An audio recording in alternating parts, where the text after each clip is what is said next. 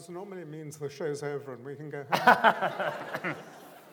Good evening. A very appropriate full house and round of applause for Peter Brook, who is here to discuss his career and most specifically his most recent book, The Quality of Mercy, Reflections on Shakespeare. Before we talk about the book, this building we're in, the job of artistic director has just been advertised. They're looking for a new one. So would you like to throw your hat into the ring? I don't think the present artistic director can be improved on, so I wouldn't dream of it. The serious side of that is that probably, almost certainly, if you had stayed in Britain, there would have been an expectation that you would run the Royal Shakespeare Company, the National Theatre, perhaps even both, as two people have. So that's why I was going to say. That's why I got out quickly. That is why you left. No, I mean, I think that you have to want to go in a certain direction, which is perfectly good, but I wanted, having done a lot in so many conditions, to explore other conditions. And although many of your productions from Paris have come to Britain, it's a long time since you actually originated work in Britain, particularly Shakespeare. Have there been offers over the years from the National or the RSC? Not that I can think of. Do you regret that? No, I go by each specific thing when it happens. And on the point of going specifically, I counted up at the back, there's a helpful chronology of your Shakespeare productions. And I think you've, I wouldn't say only, but you've directed 13 of the Shakespeare plays. Probably with, certainly Peter Hall, Trevor Nunn, it would be very many more than that. Oh, much more, yes. Was there a small core of plays that you wanted by Shakespeare to work on? Well, I've never, ever tried to do things according to a prearranged pattern and an idea that if, I've done, I admire enormously after Shakespeare Chekhov, and I've staged one Chekhov play, and people at once say, but then why don't you do this one and that? I've never thought in that way.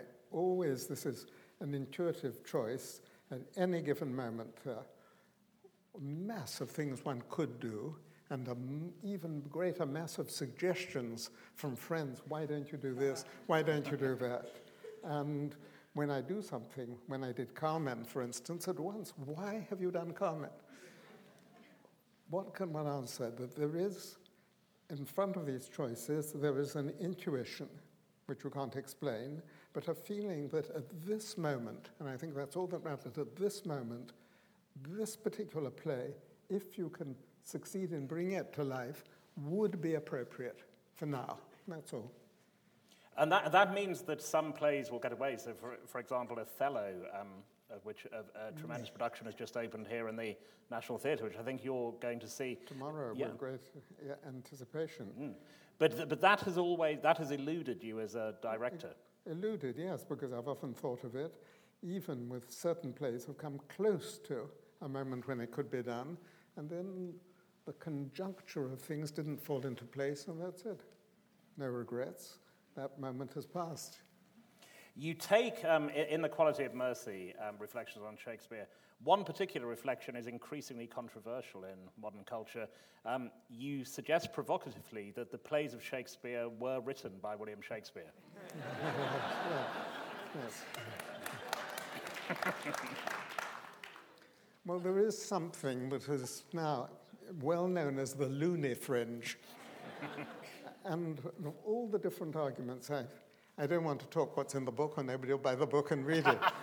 But the one thing that I think that I could repeat, to me, this is very much the principle of lawyers, that a criminal lawyer, someone comes to him, somebody is now, for instance, at this moment, it's happening all the time, somebody is caught out by the government deep in embezzlement. So he rushes to the top lawyer and says, will you take on my case?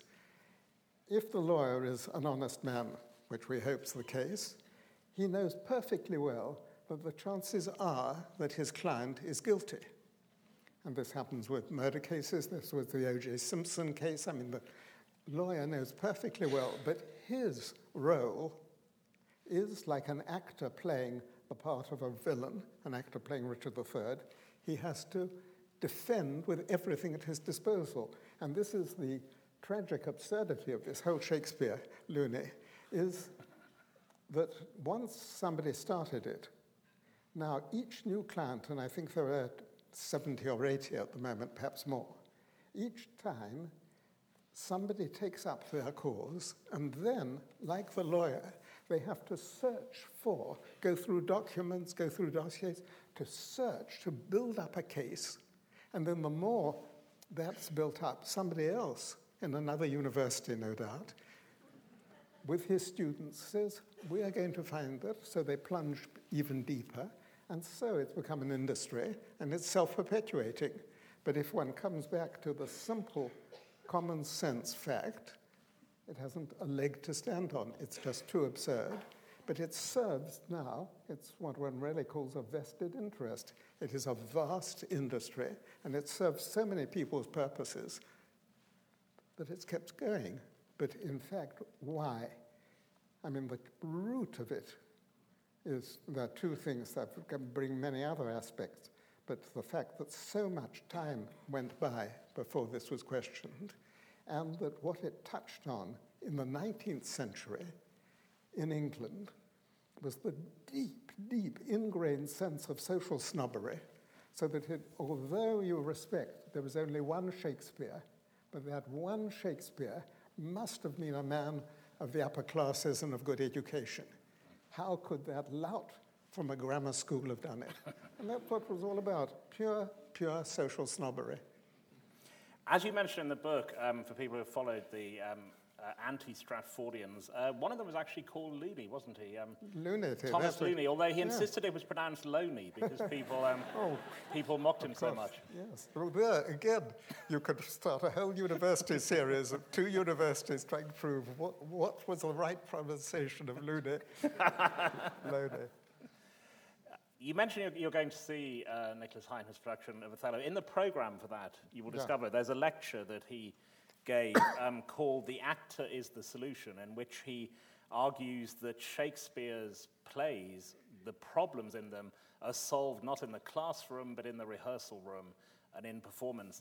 And your book comes to the same conclusion, that it's, you say, if we want to understand problems as we see them with characters, it's an actor who will solve those problems, or a director.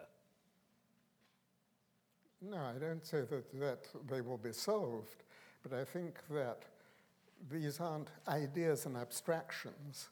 It's only in the effort, the trial and error, and the deep effort of bringing these characters off the printed page and into immediate convincing life, the proof of the pudding lies. I've got to pick a couple of things out of the book. I promise you it will only make people want to buy the book even more, because we see them as like a trailer in the cinema. It will make them want to go and get one. But well, they're called teasers. Teasers, yes. Well, here's a good teaser. You give some very precise advice in certain cases in Shakespeare. One of them I was very struck by. Don't make King Lear too frail too early. There's been a tendency in some recent productions that he has Alzheimer's in the opening scene, or he's very, very weak. You think that's a mistake? Well, I read the other day somebody saying that obviously he can't have been in his right mind to carve up, these were the words, carve up his kingdom. And this seems to me the exact opposite of what's there in the play. That in the play, here is a man who reaches the age, I mean, I'm at the age of King Lear, and you're saying, would I want to do a new Shakespeare production? And if I had a national theatre, I would be now not only withdrawing, but looking for successors, knowing that if you pick this one, it's going to make that one angry. And so you see that a man of tremendous power, who has clearly never had a problem in all his reign with his authority challenged, sees that he has 3 daughters. He knows from long experience that if you ever have 2 in anything, it's like two people in a House of Parliament at once on opposing sides, and that if you have three, you can make a balance, and that if he can divide this between three daughters, there's a balance, and that he owes it to his daughters to do something about it, and at the same time, the division into three is reasonable and harmonious, and that goes wrong. But if King Lear himself isn't a man, and this is, I think, the same in all Greek tragedies, if your tragic hero isn't somebody of tremendous richness, power, and consequence, how the hell can be you interested for 3 hours to watch his decline? In Lear, his decline is also a passage of self-knowledge and of revelation, of his understanding on all levels. What interest is to see the gradual self-knowledge and the tremendous richness of experience of this doddering old man thrown out into the storm. I mean, to begin with, he shouldn't survive it. He should just pass out and leave the fool to take over. That would be a new version of the play, and very good. No, that doesn't make sense. You have to have a strong pillar for its fall to be something that really touches us. Something else about King Lear, which you don't address in the book, but it struck me, the common tendency certainly has been to cast actors of 60, 70. Derek Jacobi was 75, I think, but he played it recently. It is astonishing. Paul Schofield was 40, wasn't he, when Yes. you did your... Did that seem extraordinary at the time? No, I mean, I think Paul had that capacity. Actually, the first play I did with him, second play, was Lady from the Sea, where he already played the old drunken husband of the Lady from the Sea, and he was 22. So for him, with that extraordinary rock-like gnarled face, he could play any age. But it certainly needed all of his vitality, and the first condition that he made with Stratford was, I can play King Lear, I would love to do this, but I will never play it 6 nights in a row. And that had to be the condition, because he knew that even at his age, the concentration and the stamina and the energy, and there was this production of Declan Donnellan, do you remember, with an actor of 22, that marvelous actor. How was who?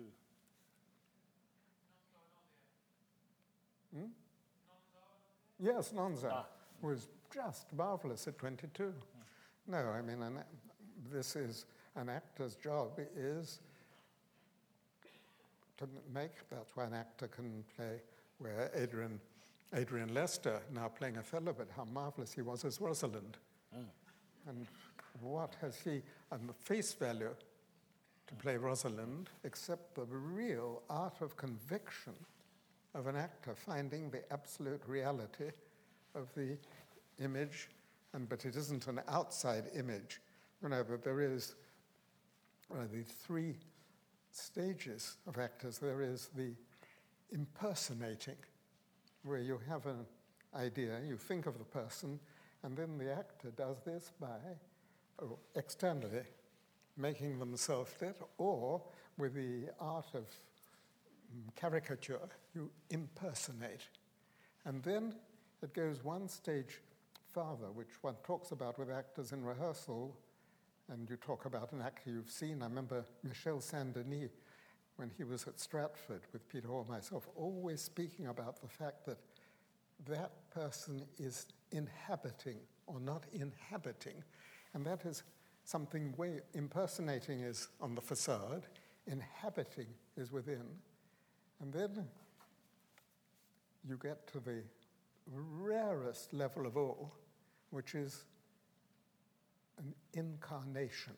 That is the absolute reality, when it actually enters into every fiber of the flesh, and that once in a generation you can see that act of incarnation of a great role.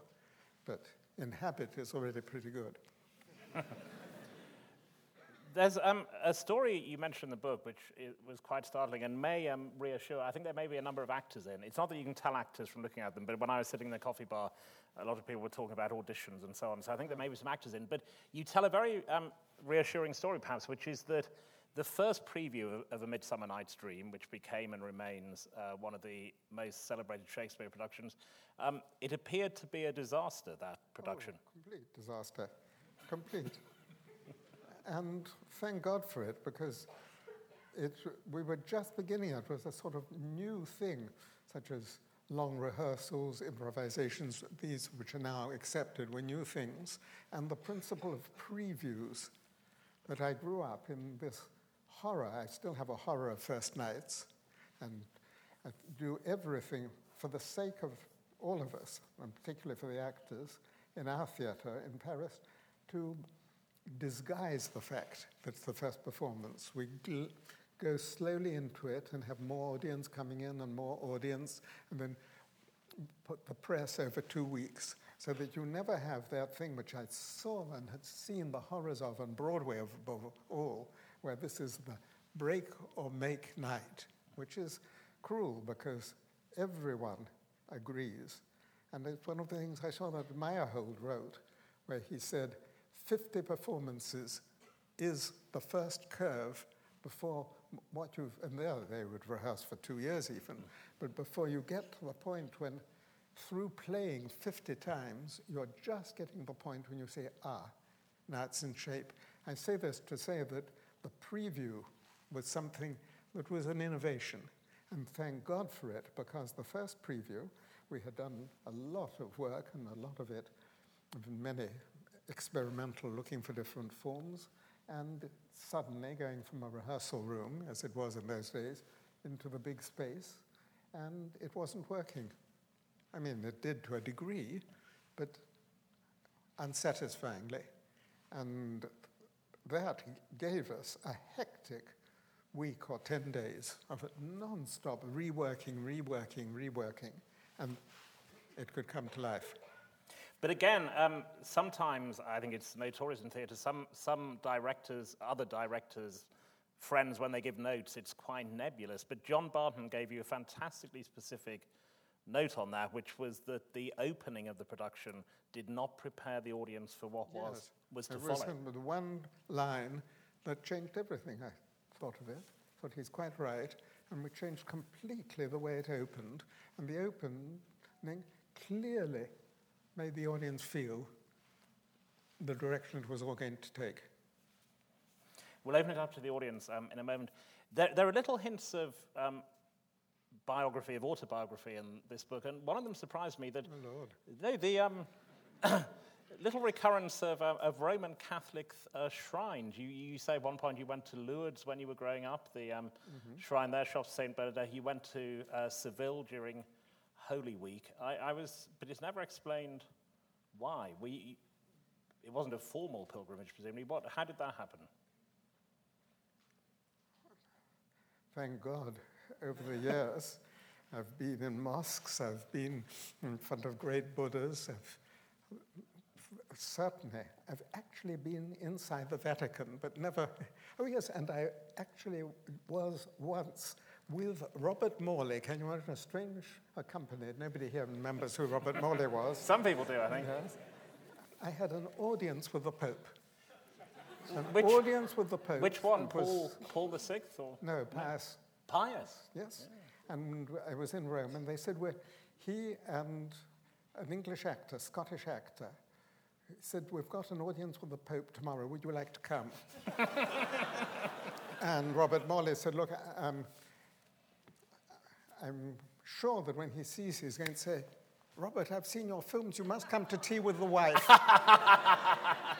And we went into this private audience, and the private audience was like looking out at this. There were about 50 people lined up against the wall. We thought it was sitting as talking the way we do. And it was splendidly theatrical. So, I mean, if I quote different things, I can quote this as a piece of great theatre, because we got there early, and we stood like that against the wall, waiting and waiting, and every now and then a cardinal came in, and there was a moment of suspense, and he would just go to one of the great windows and drew a blind and would go out again. And then another cardinal will come, slightly different tempo, slightly more gently, but slowly draw another. And of course, the suspense rose. And the Scottish actor, and one of those lapses of memory, I can't remember his name, but it'll come back to me. Anyhow, it's so unimportant. He had said, I refuse, because he was not a Catholic, of course, I refuse to go on my knees when I see the Pope, but I will bow to him as one would to royalty. So we were still standing there. More curtains were drawn. And the suspense really got very, very great in this now darkened big hall. And then suddenly, a super cardinal rushed in and did that at such speed that everyone dropped on their knees, including my Presbyterian friend. And so then, when we raised our eyes, the Pope was going round from one to the other. Just before we take questions, there is it's a big part of the book, so we'll just have a tiny little teaser of it. But verse speaking, and again, might be reassuring to actors in the audience because there are certain actors, certain directors, we won't name them, who actually keep the beat with a pen in rehearsal in the iambic pentameter. You are on the very opposite side of that debate. Well, what one needs is to see that in a great writer, a great poet, I don't think there's a great poet who starts with saying to himself, dum, dum, dum, dum, and then does it like a crossword puzzle. It's the other way around. He has words and images and strong feelings like a composer, and out of that comes a moment when the word, the rhythm, the flow, and the thought are all part of one thing, and he puts it down, and then maybe he corrects it, and maybe that's how it stays. Now, we have to go through a similar process and try by work quietly, attentively, in an intimate way, and then with others, to find the essential meaning, and that isn't an intellectual meaning, it's the meaning within the context of the play at that moment. And from that, gradually, you see, that's where an actor is very foolish if he says, now I just say it the way I would. That's not what it's about. It's the way of finding at that moment the way that character is expressing something that can't be expressed in any other way. And at that moment, you discover that the shape of the words, the sound of the words, the musical thing, the rhythm, the shape of the line, the break and the renewal of the rhythm are part of the actual vital meaning of that passage. So then you can do it. But if you start from the outside and say, now, and this happens all the time in opera, and that's why I've had all my life this fight with opera, and in the same way with opera teachers who are like these university professors, these opera teachers who start a great role by sitting at a piano, and on the very first day, before the deep meaning, the relation with the words and the subject has been discovered, are saying, no, that's a quaver. Well, you can't do that with Shakespeare either. No, and you give an example of a line. You gave what is perhaps one of the hardest lines in Shakespeare, King Lear's never, never, never, never, never. But curiously, you say, it does actually, it is an iambic pentameter line. Yes. And yet, if the actor you just mentioned said, I'll just say it as I would say it, you don't get very far, do you? No. Well, that's why I say that when Paul Scofield did that, every single performance was different, not because he tried to make it different, but that line comes out of the whole of 4 acts or more, I think, of the play.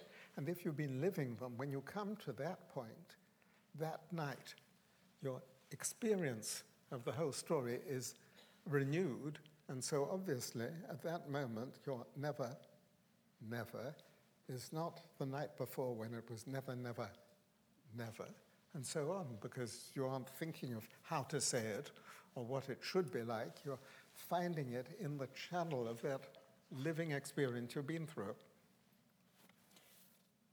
My last question before we open it up. You're a companion of honour, among other things, in Britain. And according to a newspaper a couple of weeks ago, it said that all companions of honour had been invited to Baroness Thatcher's funeral. So was that true, and did you go? I wasn't. Well, that's a scandal. Outrageous. Not a word. But you know, that I'm not going to say whether I would have accepted, because I am only with real things. It wasn't the information. But they are very cunning in those things. And obviously they got together and they said, look, this is dangerous. He might refuse. Better say he's abroad and we don't know where to find him. Thank you very much. I'm really sorry. This theatre has transformed into People by Alan Bennett. So there is another chance to talk to Peter Brook, but you'll have to buy a copy of the book, or at least pretend to. And he will be signing copies in the Littleton Circle bookshop. Thank you very much to all of you, and most specifically to Peter Brook. Thank you very much.